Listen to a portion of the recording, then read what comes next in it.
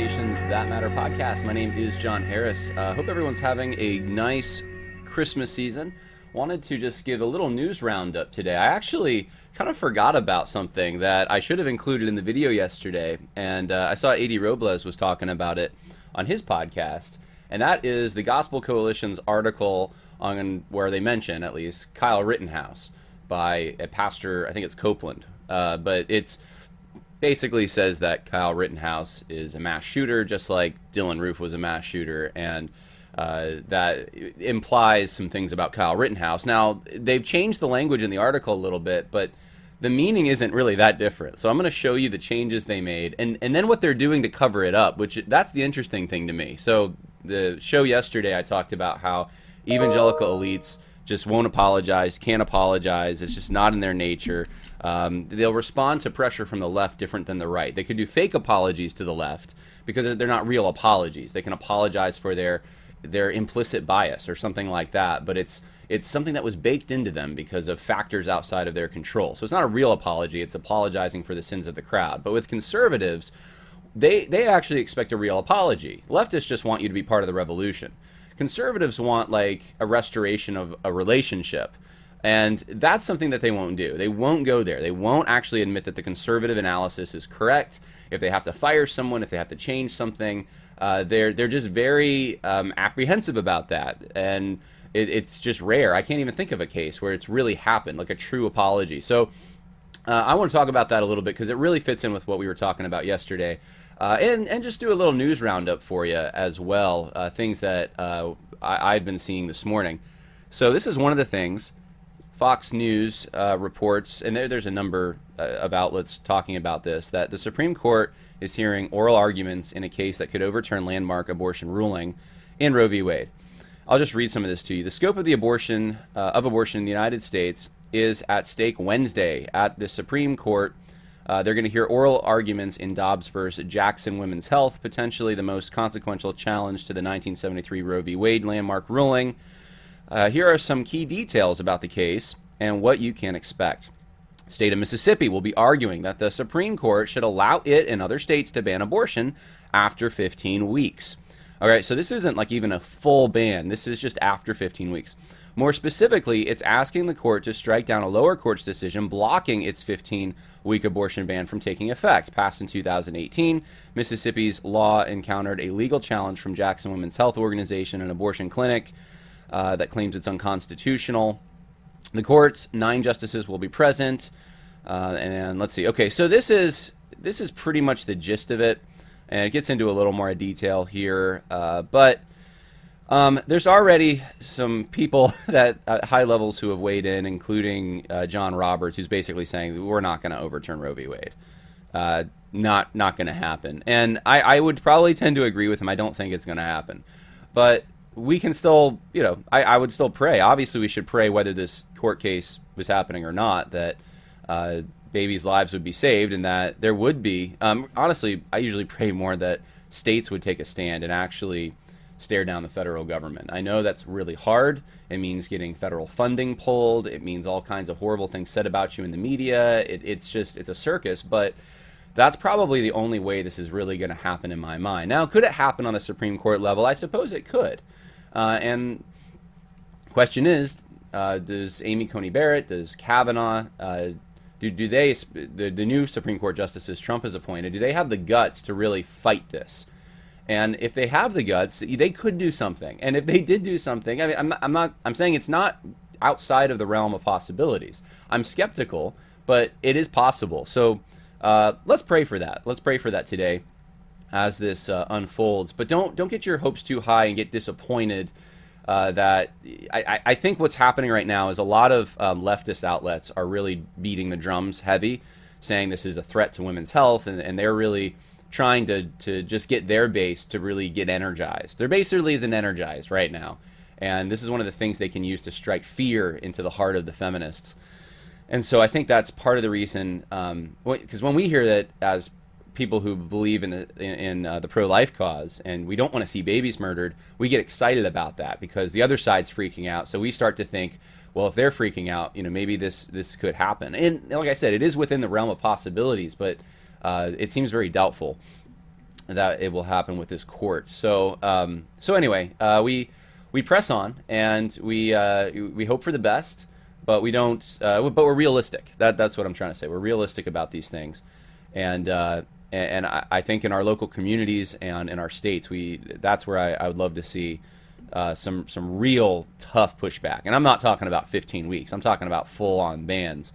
But in the state I live in right now, in New York, I don't see it happening, unfortunately. In some of these other states, Mississippi being a good example, you really could have a movement like that, and it could work. And so we pray for repentance and revival, because that's the foundation that would make for the end of this anyway. So let's talk about this article, Why I Hate August, by K. Edward Copeland, August 29th, 2020. Let's just find out where it talks about Rittenhouse. I did a whole review of this at the time, but all right. So there's a number of things that talk about Rittenhouse here. Kyle Rittenhouse, it says, killed people in the middle of the street on camera and in front of witnesses, and then smoking rifle at his side, casually strolled past law enforcement. He didn't run away. He didn't hide. He showed no fear. He assumed there was something about his person that would allow him to approach law enforcement with a visible semi-automatic weapon that had just taken lives and lived to tell about it. More than a few witnesses pointed out that he had just shot several people, yet he was able to leave the scene and the state.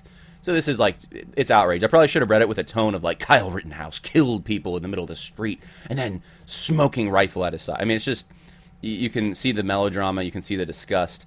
He said, when armed shooters, Kyle Rittenhouse, Dylan Roof, etc., are apprehended without incident. So this was the issue here. It used to say mass murderers here, I believe, and now it says armed shooters. That's their edit. So, and then later on in the article, those who claim my convictions about Christ will be the first and loudest to castigate me for these observations. They'll be the most proficient at finding some excuse for Rittenhouse. So it still assumes Rittenhouse is guilty. This article still assumes it. It still is disgusted at Rittenhouse. It's saying that the process didn't work, that this is unjust, and the only thing they did was they changed Kyle Rittenhouse from a mass murderer to an armed shooter. Big whoop. And then they put an editor's note here, updated on the 24th. Subsequent information has revealed that Jacob Blake was armed with a knife. Also, an earlier version of this article referred to Kyle Rittenhouse as a mass shooter. I regret these editorial oversights. Colin Hansen, editor-in-chief, The Gospel Coalition. Well, here's the thing. Edward Copeland, if you click on him, how many articles has Edward Copeland? He's written a lot of articles. 1, 2, 3, 4, 5, 6, 7 articles, I guess. And maybe some of these are podcasts. Okay, 2, 3, 4 podcasts. Okay, for 5. All right, but he's involved. He's involved with the Gospel Coalition. Now, so this is the tack they're taking is, and I don't know what's happening behind the scenes. I can guess. I don't want to guess though on the show. I'll say what I do know. Obviously, he's tied in with the Gospel Coalition, Edward Copeland, and he wrote an article that was wrong. Not just wrong because of a little phrase, wrong because of paragraphs. It was actually fundamentally wrong if you go through the review I did of this whole article. And I think to soften the blow, possibly, but it's just interesting, they mentioned that, I guess, that he should have included that Jacob Blake has a knife. Now, did they even let's see. Did they even insert language to that effect? They did not. They did not edit anything when it comes to that, I guess. But maybe they did. Maybe, I don't know. Well, let's see. Blake. Yeah, Blake is mentioned a few times here. Yeah, they're still... I don't know that they edited anything when it comes to Blake, but they do want to note that he was armed with a knife, which is true. And he was apparently reaching for it when he was shot. Now, this is interesting because it's not an apology. Just like I talked about in the program yesterday, this is not an apology. There's no repentance. But there is somewhat of an admission here that they got something wrong, but it's the wrong kind of admission, right? They will admit something other than what they're being called on the carpet for. What they're being called on the carpet for is putting Kyle Rittenhouse in the same category as Dylan Roof and assuming he's guilty. That's what they're calling the Gospel Coalition on the carpet for. But they're going to apologize, and it's not even an apology. I should stop that language. They're going to admit something that's not what they're being called on the carpet for, something else. It'd be like if you reach in the cookie jar and took cookies and your mom finds you as a kid, and then you say, I'm sorry that I didn't unload the dishwasher like you asked, but or I admit I should have unloaded the dishwasher, or something like that. It's sort of unrelated, and that's what's going on here. An earlier version of the article referred to Kyle Rittenhouse as a mass shooter. So that's the only thing that they're going to take out is that he's not a mass shooter. He's a shooter. He's just not a mass shooter. Really little technicality in a way, just little minor detail that they're going to admit to try to, I guess, get the pressure off them. But it's just an editorial oversight. Really? Like that was, at the time this was written, the information had not even all come out, but it was, even at that time you should have known he wasn't a mass shooter. So how come the oversight was made in the first place? Why now? Right? We know why. But and an editorial oversight? No, that was actually the article. It's fundamental to the article that Kyle Rittenhouse is this guilty murderer. So it wasn't like a little editorial thing. We used the incorrect grammar over here. That's they're trying to downplay it. And that's what's going on. So this is soft pedaling the article, and it's not an admission of guilt. Now here's the thing. Now let's see if this still holds true. A.D. Robles called the Gospel Coalition on the carpet today for this. If you go to the Gospel Coalition website and type in the article, Why I Hate August. Let's just do it. Why I Hate August. Let's see if it actually comes up. Nope. It doesn't come up. You have to have the direct link to find it. Now that should be interesting. It should be the first article here. Doesn't come up at all. And the reason that it doesn't come up, and let's find out one more thing. If we type in K. Edward Copeland here, before I make my point, let's type that in, shall we? K. Edward Copeland is Why I Hate August. Let's see. Nope, doesn't come up. And he's done a bunch of things, actually, way more than I thought. Okay, there's tons of references to him, I guess. I'm assuming, if his name's in these articles. So, the article does not come up if you type in his name. Now, down here, on the article itself, if you have the direct link, if you click on his name, it will come up. Why I Hate August is right there. But not if you type it in the general search bar at TGC. Now, why would they do this? They're shadow banning, and A.D. Robles pointed this out this morning. They're shadow banning their own article. This is the way that they're dealing with it. They're scrubbing it. They're trying to make it hard to find. They're trying to cover it up. They're trying to downplay it. They're trying to change the language ever so slightly, but not actually changing the meaning significantly. That's what they're doing. And it is a non-apology. It's actually the opposite. It is them sticking their heels in and saying, we're not going to get rid of this. We're sticking to our guns on this. And so it just proves the point of yesterday's podcast that these guys don't apologize. They just don't. And this is something they just factually got wrong. This is such a clear-cut thing, but they won't apologize for it. Why is that? Why the more you get into the social justice religion, it seems like you lose your ability to actually apologize. You can repent for the sins of the crowd in your mind, the white privilege stuff, but you can't actually apologize for something you actually really did. Just interesting to me. Okay, so last but not least, I want to show you this. This is something I saw this morning. I thought this was really interesting to me. And it's a I guess from France. There's a guy running for president, Eric Zemmour. And this is an advertisement, a political ad that he put out there. And I want you to watch this or listen to it. So what I'm going to do is I'm going to play this advertisement. We probably won't make it through the whole thing, but it's in French, and I realize many of you are listening, so you'll see the images if you're watching, but you're not. You'd have to go to the original video to see the music and all of that. And it is powerful. The images and the music make it more powerful. But he says, "My dear compatriots, for years the same feeling has gripped you, oppressed you, haunted you, and a strange penetrating feeling of dispossession. You walk in the streets of your cities, you do not recognize them. You look at your screens and you are spoken in a strange language and quite frankly foreign. You look at your screens, advertising posters, TV series, football games, movie shows, songs, and textbooks of your children's that you take on the subway, the trains, you go to stations, airports. You wait for your daughter or your son to come out of school. You accompany your mother to the hospital emergency. You stand in line at the post office or the employment office. You wait in a police station or in a court. And you have the impression that you are no longer in the country you know. Now, we're only 53 seconds in. He's shown a lot of images of violence and kind of the dangers that are happening. And I've heard this from people in France that have said that even Paris is just not the same. That it's just, and you could say this for many American cities, that it's just become unsafe. And that's what he's talking about. It's become unsafe. There's issues with unemployment.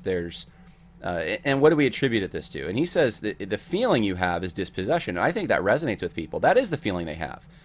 And then he goes on. He recalls a time of nostalgia. You remember the country you knew in your childhood, and he has old footage. You remember the country your parents described to you. You remember the country you find in movies or in books. The country of Joan of Arc, Louis XIV, Bonaparte, Charles de Gaulle, the country of knights and ladies, Victor Hugo. He talks about all these heroes, Pascal, Descartes, the country of literature. He talks about literature and architecture and all the things that you think of when you think of France. Versailles. I mean, he's bringing in all sorts of Voltaire. I mean, he's bringing in revolutionary types. He's bringing in nationalist types. It's just, this is what, these are French people. Music. And he's got all these different, movies and just all sorts of shots of things that would inspire French people in the greatness of their country, their technology, their nuclear power plants, all kinds of things. So he's hearkening back to, this is Make France Great Again, right? And he talks about the nostalgia that they have and the idea that the country they cherish is disappearing. And he says, you haven't moved, yet you feel like you're not longer at home. You haven't left your country, but it is as if your country had left you. You feel like a stranger in your own country. You are exiles from within. For a long time, you thought you were the only one to see, hear, think, and fear. You were afraid to say it. You were ashamed of your impressions. For a long time, you did not dare to say what you saw. And then you told your wife, your husband, your children, your father, your mother, your friends, your coworkers, your neighbors, and then you told strangers. And you understood that your feeling of dispossession was shared by all. Let me stop it right there. Can we relate to this? We're only 3 minutes in. Can we relate to this at all in the United States? A fear of sharing. Hey, I feel kind of like this isn't the same America. I feel kind of unsafe. I feel like we shouldn't have, and certainly abortion's been around now for years, but I think there's still people who lived before that even would include that as, this isn't who we are. But certainly the mass illegal migration, the unvetting, or the lack of resolve to vet and to assimilate the socialist policies, let's just call them that have come down the pike, even when it comes to things like healthcare. And right now with the pandemic, I don't even want to call it that because it's really not that, but the reaction to this virus, it just doesn't, something's up, something's wrong. Who are these people that are voting for this or are making these decisions? And the election, and what happened last year, burning down cities. You can see a lot of parallels here. And it does feel like dispossession. Am I even in my own country anymore? He taps into this. He said, France no longer is France, and everyone realized that.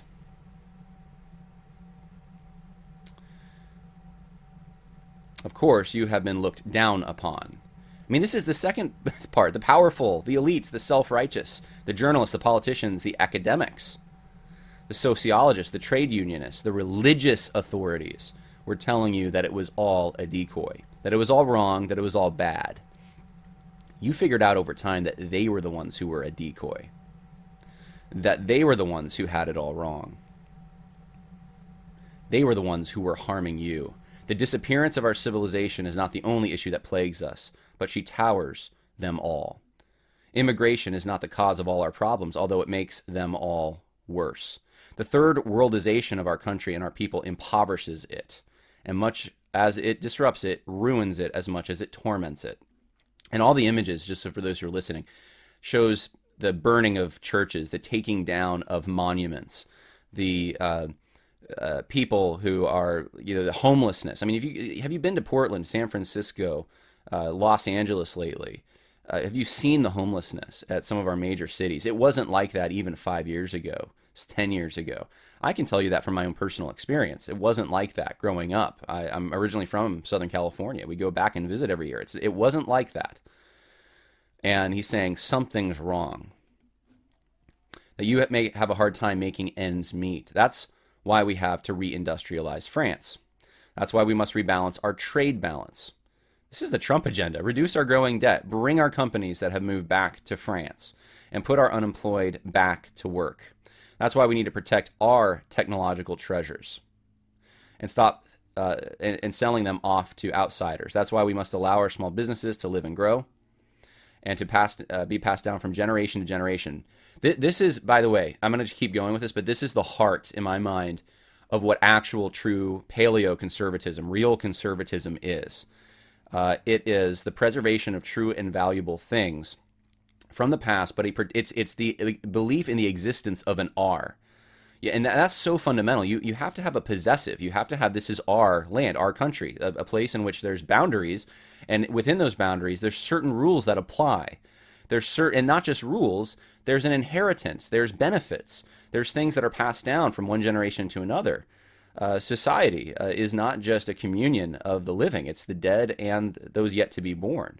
It is something you pass down, and this is inevitable. This is just in the nature of a society, and that's what's being broken down right now. You have people that don't believe in an R. If they believe in a possessive R, it's them and their elite friends, their globalist elite friends. It's not the country that they live in. It's not the state they live in, the community they live in. It's global elites that they want to be hobnobbing with. And that's why they have no problem taking down cultural things. They have no problem destroying architecture, national heritage, landmarks, monuments, bringing in people with that speak different languages. I mean, but they don't realize that this all builds mistrust. You can do it slowly. You can do it gradually. You can do it over time. Some of these things we've always done that. We've always had immigration, but you can't do it at the rates in which it's happening today and expect to maintain the glue that holds society together and maintains that R, that possessive R that makes you want to sacrifice for others, to trust others, to actually go to war and defend others because they're part of your group. They're part of the people that you love, the tangible people around you that you know. That's what's being destroyed. It's that Norman Rockwell world that we know in the United States that we romanticize, but we can't seem to articulate politically, and the neoconservatives don't do it. Today's conservative class they don't do it. And for those, I know many of you listen because you're not here for the politics. You're here because you want to hear about the social justice in the church. Well, this is all part of it. Why are the social justice advocates in Christianity doing what they're doing? Why are they pouring cold water on anyone who would say what I'm saying right now, or the obvious truths of what Eric Zamora is saying? Why would they do that? What's motivating them? The Bible certainly. I mean, if you want to document, if you want a work of antiquity that would reinforce the idea that there is a possessive R at the base of a people that builds trust. And that the community is not just about the present people living, but past generations and bequeathing things to future generations, then look no further than the Bible and the nation of Israel and the example we have in the nation of Israel. So you cannot, this is totally within the boundaries of what would be considered a Christian understanding of just basic definitional reality. But that's what's being questioned and subverted. So he says that's why we must preserve our architecture, cultural, and national heritage. And he has great... he says that's why we must restore our Republican school, its excellence, its cult of merit, and stop handing over our children to the egalitarian experiments of if I can say that, pedagogists, there we go, and doctors Strangelove with theories of gender and Islamo-leftism. That's why we must regain our sovereignty. For those who don't know, in France, they're not dealing with the same kinds of immigration issues as we are. They are dealing with that issue, but it's more people coming from the Muslim world, and it's changing France. We must regain our sovereignty, abandoned by the technocrats and European judges who have stripped the French people of their ability to decide their fate. In the name of Chimera, I guess. Oh, I've lost it. Where? Go back here. Of a EU that will never be a nation. Okay, so he's basically saying the European Union is against them. Yes, we have to give power back to the people, take it back from the minorities who never stop tyrannizing the majority, and from the judges who substitute their legal rule for the government. Of the people, by the people, for the people. For decades, our rulers on the right and on the left have led us in this fatal path of decline and decadence. Right or left, they lied to you. Hid from all the Syria. All right, so he talks about their downgrade. We're a little over 5 minutes in. I'm not going to continue this. It keeps going along these lines, but it's powerful. I would actually suggest you going and watching it. Eric Zemmour, I'm running for president. I posted it on Gab and Facebook. This is what I said about it. This is one of the major things missing from much of modern neoconservatism. Conservatism isn't so much about a list of abstract principles as it is a love for one's people. It doesn't, by the way, I should say, that doesn't mean there aren't principles. There are, but that's not what it is. It can't be reduced to just that. A recognition that threats to their identity and safety exist, and a willingness to fight for their preservation. When kitchen table conversations and concerns are ignored on a national level, you know there's a disconnect. Today's conservative elites look for approval, meaning, and a sense of belonging more from other elites than they do their own constituents. In fact, it's worse than that. They are willing to sacrifice their constituents if it means acceptance among the elites. Eric Zemmour, at least according to this ad, is not willing to do this, and he's not afraid to sacrifice for his people. I'd say bravo, in the British term, bravo for his bravery here. And I'm sure he's been called a Nazi and a far right guy and all the rest of it. And I don't know what else he believes. All I saw was this ad. But we need more of this. This is this is just obvious stuff. You're just saying obvious truth. That's the interesting thing to me about this video is all he's doing is saying the obvious. And saying the obvious now is horrible. You can't do that. You're a racist, a horrible racist if you do. And I've certainly run into that myself by just saying obvious things, and saying, "Hey, we're not the same country we were 10 years ago." And I could put names with this, and I'm reluctant to do that because there's so many names of people that I have hope for that I want to see this, but. There's people that even in the church who are conservative, right? They say they're conservative, and they'll even say in the modern lingo they're based or something like that. And yet they're saying things sometimes that leftists, liberals, I should say, the liberals, Democrat Party members would have said 10 years ago or 20 years ago. And they're saying, well, that's really bold and stuff today. And it's like just super obvious stuff. And I see the Overton window shifting. Even among those people, there's certain things they're not willing to defend anymore. There's certain things that they're even soft pedaling, but they're the strong ones. And that's when you deny reality, when you deny the created order, when you deny natural hierarchies and relationships, and when you seek to take down the past, and you're okay with people doing that, and you're afraid of opposing it, I don't think you're conservative anymore. I have hope for some people that want to be conservative on other things, but they have this tendency that they'll realize it. But I think we're in a country where just some very obvious truths about basic truths. Men are men, women are women. Society's built on trust and a common identity, and you need that. And these are things that you can't say anymore. So anyway, wanted to just let you know about that, to encourage you. There are some people saying what needs to be said, and I think this is what Trump tapped into. For all his imperfections, for all the things that I didn't even vote for him in 2016 because of so many of the things, but he was saying obvious truths that so many others who might have even had better principles and had thought through some areas deeper on some issues, they wouldn't say. They were, and it's cowardice. And that's the thing that I think moving forward, I think that's going to be what's in high demand. People are going to start to realize they're going to want brave people willing to make sacrifices for their people. It's the same thing in the church. They're going to want to follow brave pastors willing to take shots, willing for the media to call them racist, willing to suffer deprivation. They're not, over time, there is going to be more exposure to even those quote-unquote conservative people that haven't been willing to take hard whacks at what's actually happening. And even the ones that fashion themselves as strong, and they're unapologetic and those kinds of things. Those kinds of things will eventually be exposed, because those who are standing firm when everyone has to bow to the statue and you have 3 that won't do it, they're going to stick out like a sore thumb. And I think we're seeing more and more and more of that. And my recommendation is stick with those people. Stick with the Shadrach, Meshach, and Abednego. Stick with the Daniels. Don't go with the people who are on the fence. Don't go with the appeasers. Don't go with the people who are, yes, we need to take a whack at the social justice stuff. We should stop this mass immigration. But at the same time, we need to realize not all these people are bad who are promoting this, or we need to realize that we got to be very gentle in the way we that kind of temperament, because I hear this all the time. That kind of really cautious, careful, and just afraid. That's what it is most of the time. There's wisdom. We need wisdom. But when you can't say obvious truths, and this is my whole point, when you can't say obvious truths because you're afraid of what's going to happen, that's when you've left wisdom. You're in fear, and you're calling it caution. You're calling it wisdom, but it's just fear. That's going to be exposed more.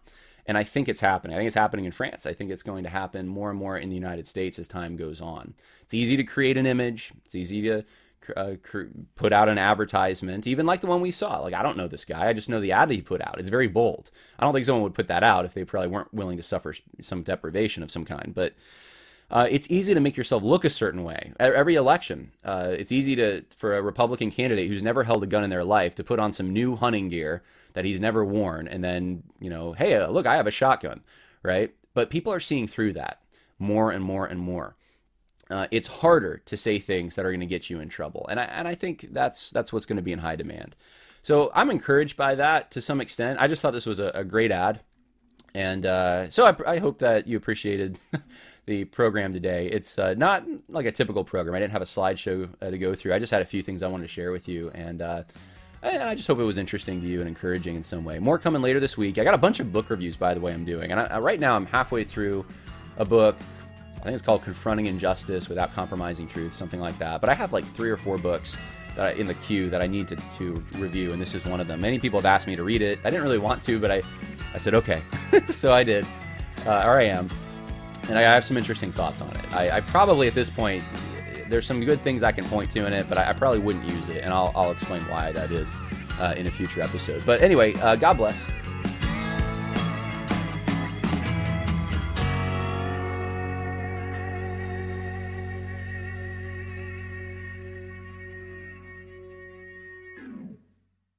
You know how to book flights and hotels. All you're missing is a tool to plan the travel experiences you'll have once you arrive. That's why you need Viator. Book guided tours, excursions, and more in one place. There are over 300,000 travel experiences to choose from, so you can find something for everyone. And Viator offers free cancellation and 24/7 customer support for worry-free travel. Download the Viator app now and use code Viator10 for 10% off your first booking in the app. Find travel experiences for you. Do more with Viator.